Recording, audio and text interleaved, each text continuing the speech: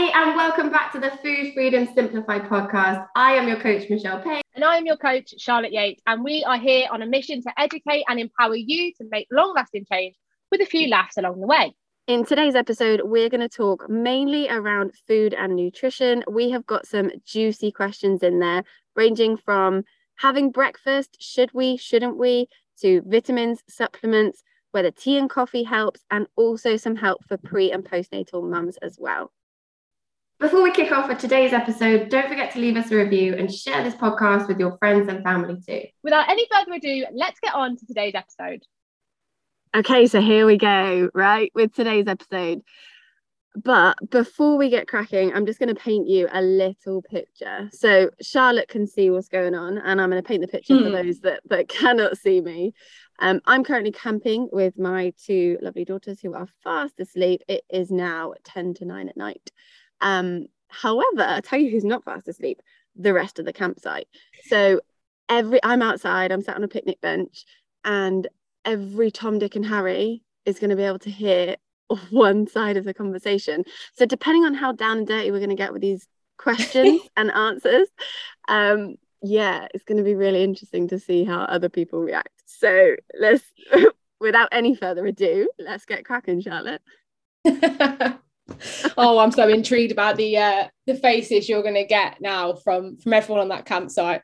I will try my best to make some of these answers as funny as possible so that we can just get a few funny looks for you. Or ask me some ridiculous questions so I have to answer them. Noted. Right, well, before we get on to the ridiculous questions, thank you so much for those of you that have sent your questions in. So we're going to get cracking, and we've got a few different ones, to be honest. Some are, but basically it's mostly food related and mostly weight loss related. So first one we've got is around breakfast, and do you have to have breakfast in order to lose weight? So this question came in from somebody who had been told by a colleague at work that, well, if you don't eat breakfast, then you're not going to lose weight, like you're just going to put weight on. And they've messaged me and gone, oh my God, is this true? So we thought we would answer it for you in today's episode. So Michelle, do you want to kick off first on this one? Yeah, for sure. Okay, cool. I've literally got so much to say about this. So we are told from probably being kids before we go to school, you can't leave the house without having breakfast. You need to have breakfast. You need to have something that's going to fill you up. Also, I think schools jumped on the bandwagon with this as well. And I think Joe Wicks did some stuff in schools. And I think Jamie Oliver did some stuff in schools with how important it is for them to eat breakfast because it stimulates their brain power. However, there's loads of research that says that is absolutely not true. I still agree that kids should still eat breakfast.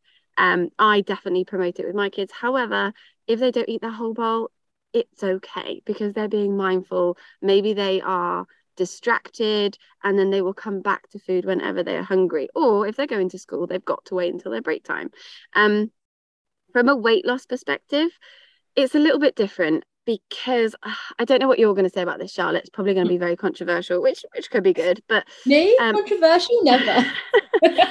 I personally, I don't eat breakfast, so I don't normally have breakfast till anywhere from like 11 till 1 maybe. However, when I do start eating, I'm eating loads. All mostly good stuff, I say, as I'm camping and I've just had a marshmallow, but everything in moderation. But breakfast is not the most important meal of the day. Every single meal is important. Every single thing that you put into your body is important. And there's no point in skipping breakfast or fasting or whatever you're going to call it tomorrow if you're then going to have shit for the rest of the day. If you're then going to eat, 3,000 calories worth of food in 3 hours or 4 hours or however long you're going to eat it in, then there was no point in skipping breakfast. You might as well have just had breakfast and then eaten sensibly throughout the day. What do you think? So for me, this is probably the one where we're not going to be kind of controversial between each other. But for me, it's a case of the whole government guideline of breakfast is the most important meal of the day is, like Michelle said, absolute bullshit, in my opinion. And number one, one of the reasons why that came about is because there was some form of deal with, I think it was Kellogg's. So read into that what you will. And also, if you're going to have a bowl of sugary cereal, like there's so many things that you could have that are better if you are genuinely hungry in the morning. Like if you are genuinely hungry in the morning, then cool, have breakfast. There's absolutely nothing wrong with that. But if you're not hungry in the morning, very much like me and Michelle, then there's also nothing wrong with pushing that first meal of the day back, because all your breakfast is breaking that fast. So it's whatever you have as your first meal of the day, whether that's at 6 in the morning or 1 in the afternoon, it's the same difference. The other thing I would say as well is it's all dependent on you, because if you're the sort of person that gets really, really hungry by 11 o'clock if you don't have breakfast, and then that means you're going to snack and graze on everything and potentially then eat more calories, then yeah, maybe having breakfast is good for you, because it might just help those hunger levels and actually stop you from overeating at lunchtime. Yeah, but also on the back of that, let's just look at habits quickly. I'm very aware that we don't want to spend too long on this question, but let's look at habits, because are you skipping breakfast because you're genuinely not hungry, or are you skipping breakfast because you're so ingrained in a habit of having coffee when you get up, and that coffee then suppresses your appetite, that you then don't have food because you're not hungry because the coffee stopped you from being hungry? So you need to look at what you're doing and in what order, and whether that is actually beneficial for your body. And if you're not losing weight but you're having a coffee and then, you know, binge eating potentially in the evenings, then you need to make some changes, and you need to potentially eat more regularly throughout the day. So honestly, we could bang on about this forever, I'm sure. Yeah, and I just one quick thing on that, just like what you've just explained then about having the coffee and then eating loads at night was me. And I was like, why am I like so hungry at nighttime? I've had lunch, I've had a couple of snacks, and then I was like, because I've woke up, had coffee, but then by the time I get to nighttime, I'm so hungry, and whatever I had just wouldn't fill me up. So yeah, totally get that one. So moving on to the next one was how to stop snacking from boredom. Again, like a million things we could say on this. I'll let you kick off first, Michelle. I think this has become more of a thing since lockdown. A lot of people are working from home. A lot of people are potentially more bored because they were furloughed for a period of time. And now they're snacking as more of a habit.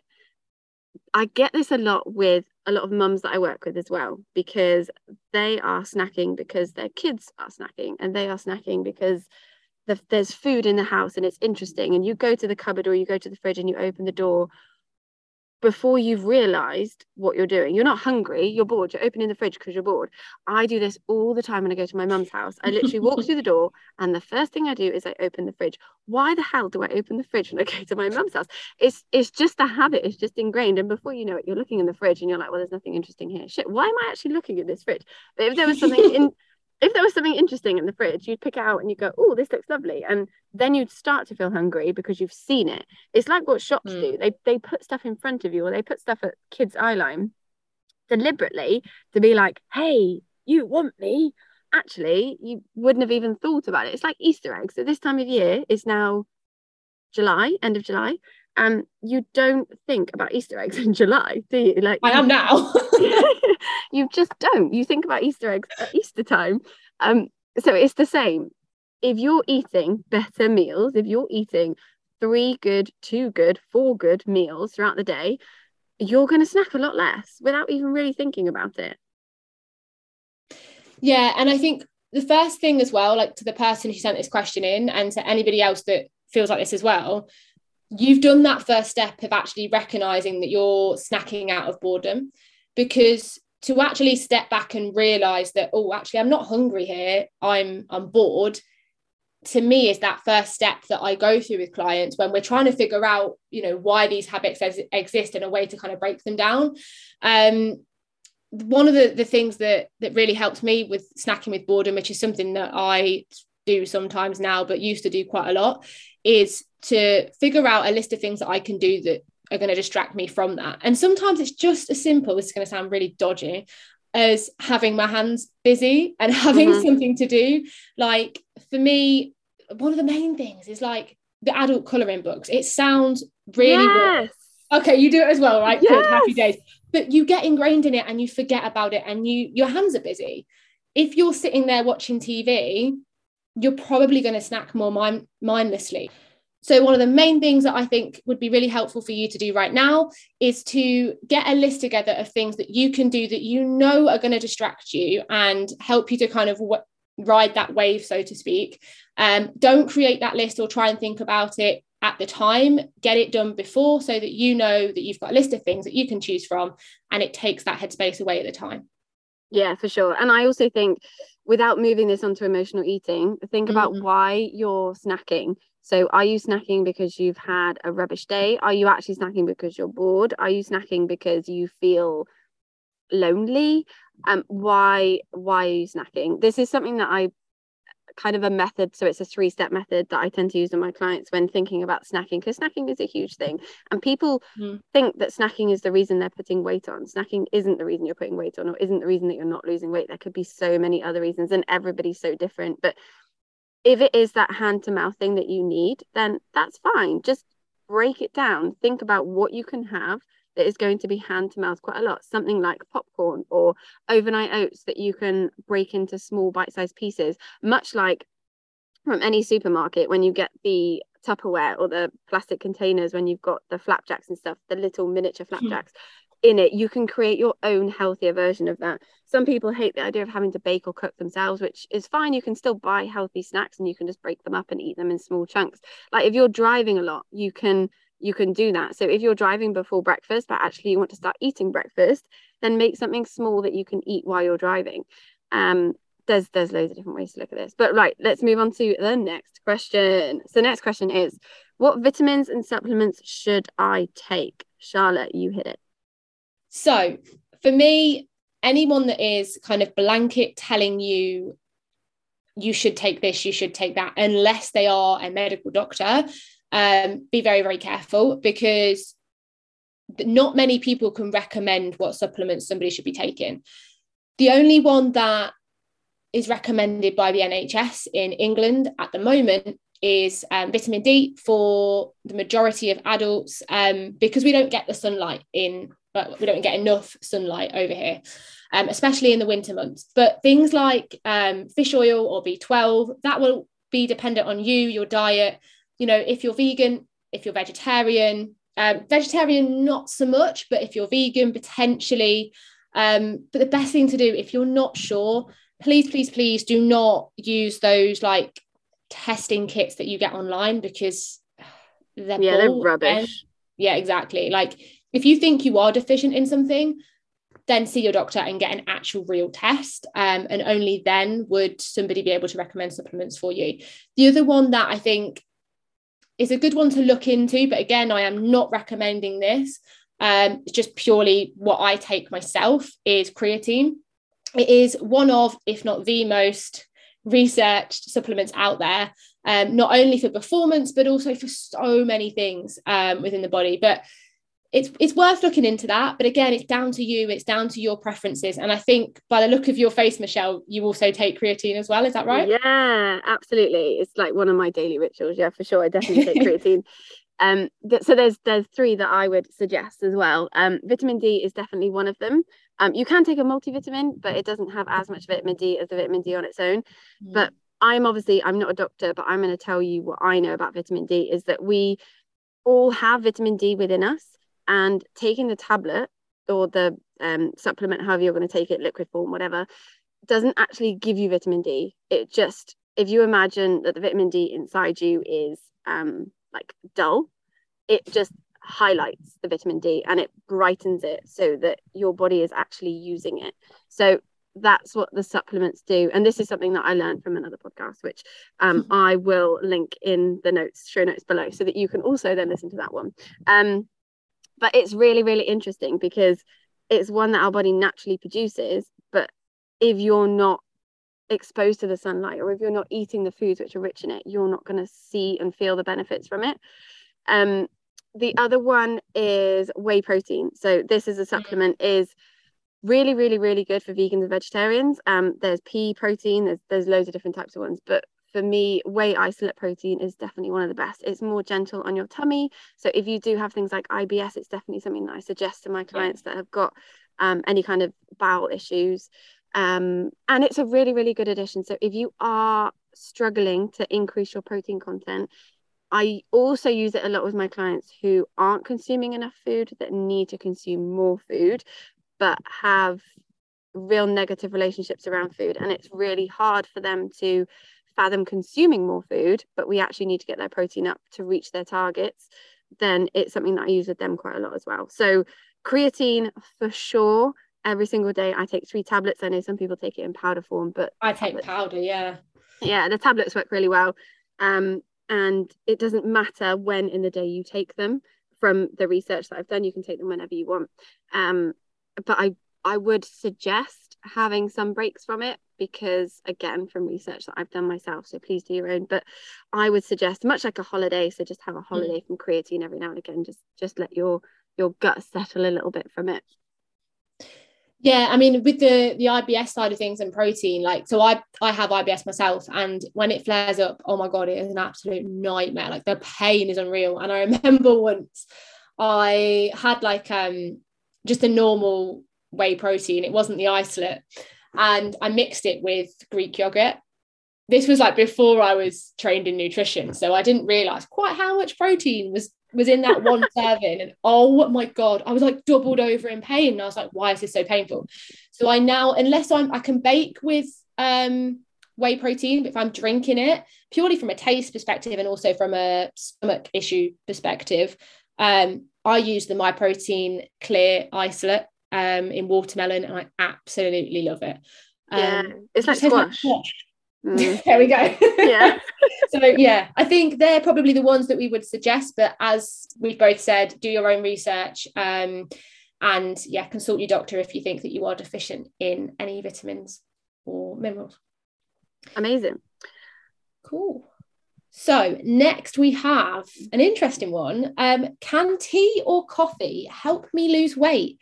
So Michelle, this was from not from one of your clients, but from one of your ladies, I think, wasn't it? Yeah, so I got this message over on Instagram from somebody called Nikki_H. She asked this question. She's actually now signed up as a client as well, which is amazing. But this is a question which I get quite a lot when you start a new diet or a new program, is how much tea and coffee am I allowed? Or is it something that's going to help me to lose weight? And let's be honest, everything in moderation. I never, ever, ever, ever tell my clients that if you consume tea or coffee that you have to stop. There is no research that says tea and coffee makes you gain weight.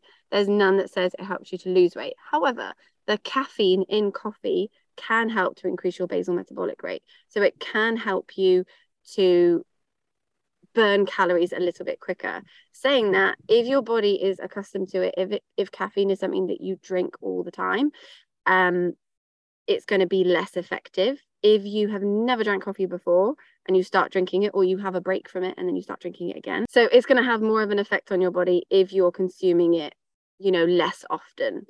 However, there's a lot of research about green tea and green tea extracts saying that is good. I know a lot of people in the fitness and nutrition industry who do recommend and suggest having green tea extract to start your day. But again, it's not something that I do, because Charlotte and I, both promote and live by the fact that you don't have to take supplements. You don't have to eat certain foods. You can live a normal lifestyle and still lose weight and be healthy and happy. Yeah, and I think with the whole green tea thing, for me, there's not enough real solid, unbiased evidence out there around that side of things. And also, the small amount that coffee could potentially increase your metabolic rate could be outweighed by the fact that if you have a really milky coffee like I do like a latte, well, that's going to contain more calories than a straight black coffee, right? So for me, forget about all of this, but it's going to increase my metabolism by X amount. Like, in the grand scheme of things, you don't need to worry about that. Like, it's going to be the calorie side of things in terms of, are you in a calorie deficit? Are you in a calorie surplus? If you're in a surplus, you're going to gain weight. If you're in a deficit, you're going to lose weight. Now, it is as simple as that. doesn't necessarily mean it's easy, because just because it's simple doesn't mean it's easy, because of all the other stuff that comes with weight loss. But the most important thing is that if you are drinking tea and coffee, that's fine. If you're looking to lose weight, and let's say you're tracking calories, for example, just be aware of the amount of milk that you're putting into it, because obviously that is going to count towards the amount of calories that you have. And remembering that liquid calories in things like drinks and oil do still count to the amount of calories that you have every single day. Yeah, definitely. Also, let's quickly touch on the fact that the caffeine and coffee and cafe industry is absolutely massive. Costa Coffee, Starbucks, Cafe Nero, they are anywhere and everywhere. And if you're not ordering like different types of milk coffees, or if you're ordering the standard coffees that come over the counter, or you're having a frappuccino, or you're having an iced coffee, or I don't even know, like whatever it is that you're choosing, there are so many calories in a Costa Coffee medium hot chocolate. There is something ridiculous like 350 calories, which is mind-blowing. But they use full fat milk and the chocolate that's in there, and sometimes I think they even give it to you with a marshmallow as well. So like, guys, there's so many calories and you're just drinking it. Would you not rather eat it? Personally, I would much rather have a cake for 350 calories than a hot chocolate. I might be by myself here, but I would definitely would rather eat it. No, I absolutely would rather eat it. And I think that's the thing, isn't it? Like, knowing those little things that you can still have your, if you go out for a coffee at the weekend, that's fine.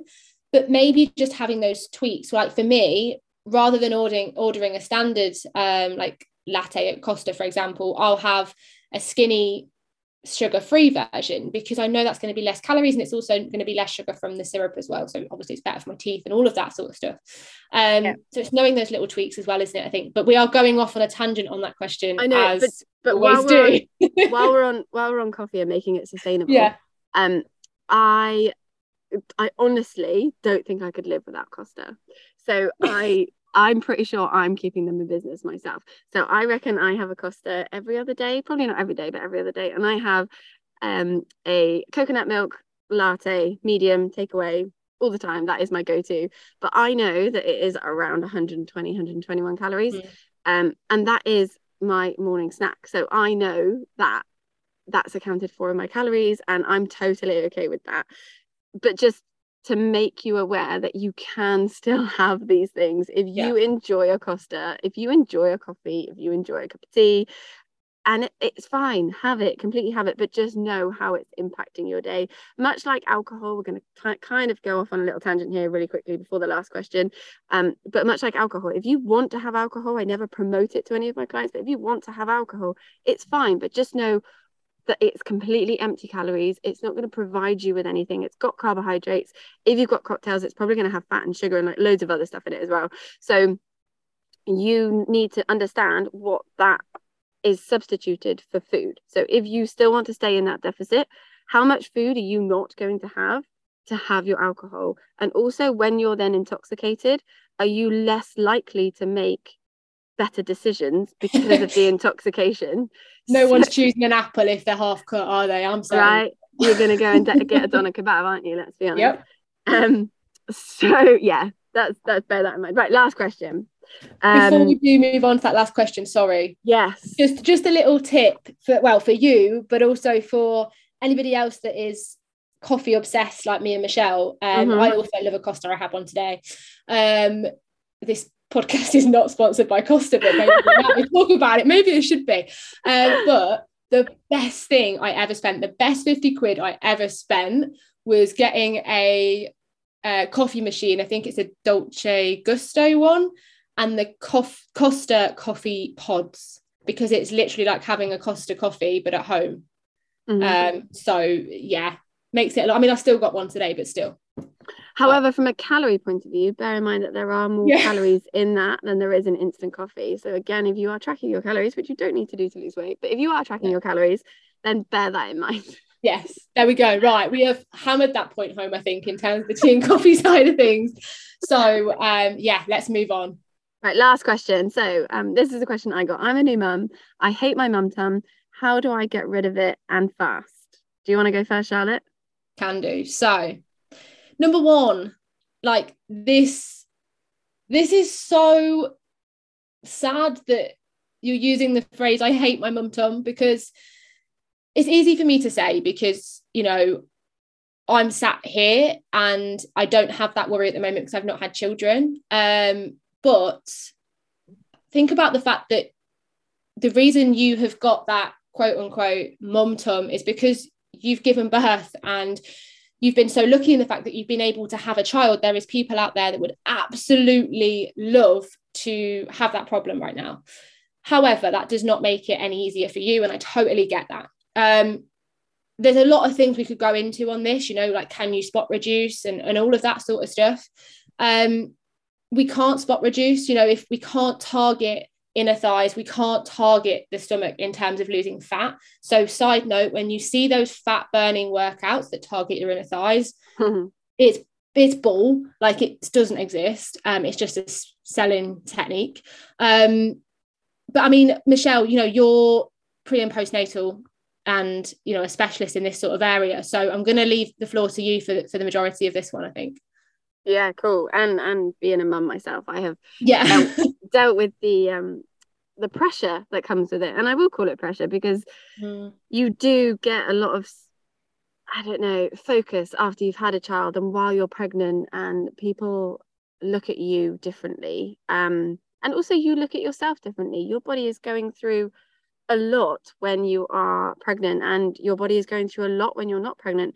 In that first 6 months, I mean, up to 12 months, up to 2 years, if you're still breastfeeding, your body is going through so much. So please be kind to yourself and do not do what I did with my first child and get back into exercise far too quickly. If you haven't already listened, please listen to my Getting to Know Michelle and you will hear more about that on there. But you will see that when you look in a mirror, you might not be happy with yourself, which means you need to do something. Okay, so right now you need to do something. And the first and most important thing you can do is to look at your nutrition. Depending on how far postpartum you are, you may not be looking to introduce any kind of exercise yet. Just make sure that you get your clearance from your doctor. Also be cautious of what kind of birth you've had and if you had any signs and symptoms or diagnosis during your pregnancy. So whether you had any pelvic floor issues, whether you had any pelvic girdle pain, whatever it is that you went through. And if you are going to be doing exercise, try and get your little one involved as well, because your little ones, even from being so young, they pick up and they learn from you. So let them learn from you. But focus on your nutrition. So speak to one of us, reach out. This person I've actually sent a private DM to because I do genuinely want to help them a little bit more. And I've given them some more nutritional guidelines and some more nutritional help. But basically, you need to look at what you're eating before you can make a change to it. You need to look at what you're eating, how much you're eating, how often you're eating. As a new mum, you're probably not eating often enough. And if you are, you're probably eating cold food and you're probably not enjoying it. Or you've got I know from memory, when I was a new mum, I would be breastfeeding and I would have a kitchen towel over my child and then be eating with one hand, and the amount of food that dropped on that kitchen towel. Note to any new mums out there, please put the kitchen towel down, because otherwise you'll find like bits of chocolate croissant and all sorts down the baby grow when you take it off. So please please put like a napkin or something over your child while you're eating. Otherwise you're going to drip like hot spaghetti bolognese on them and stuff. It's just not kind.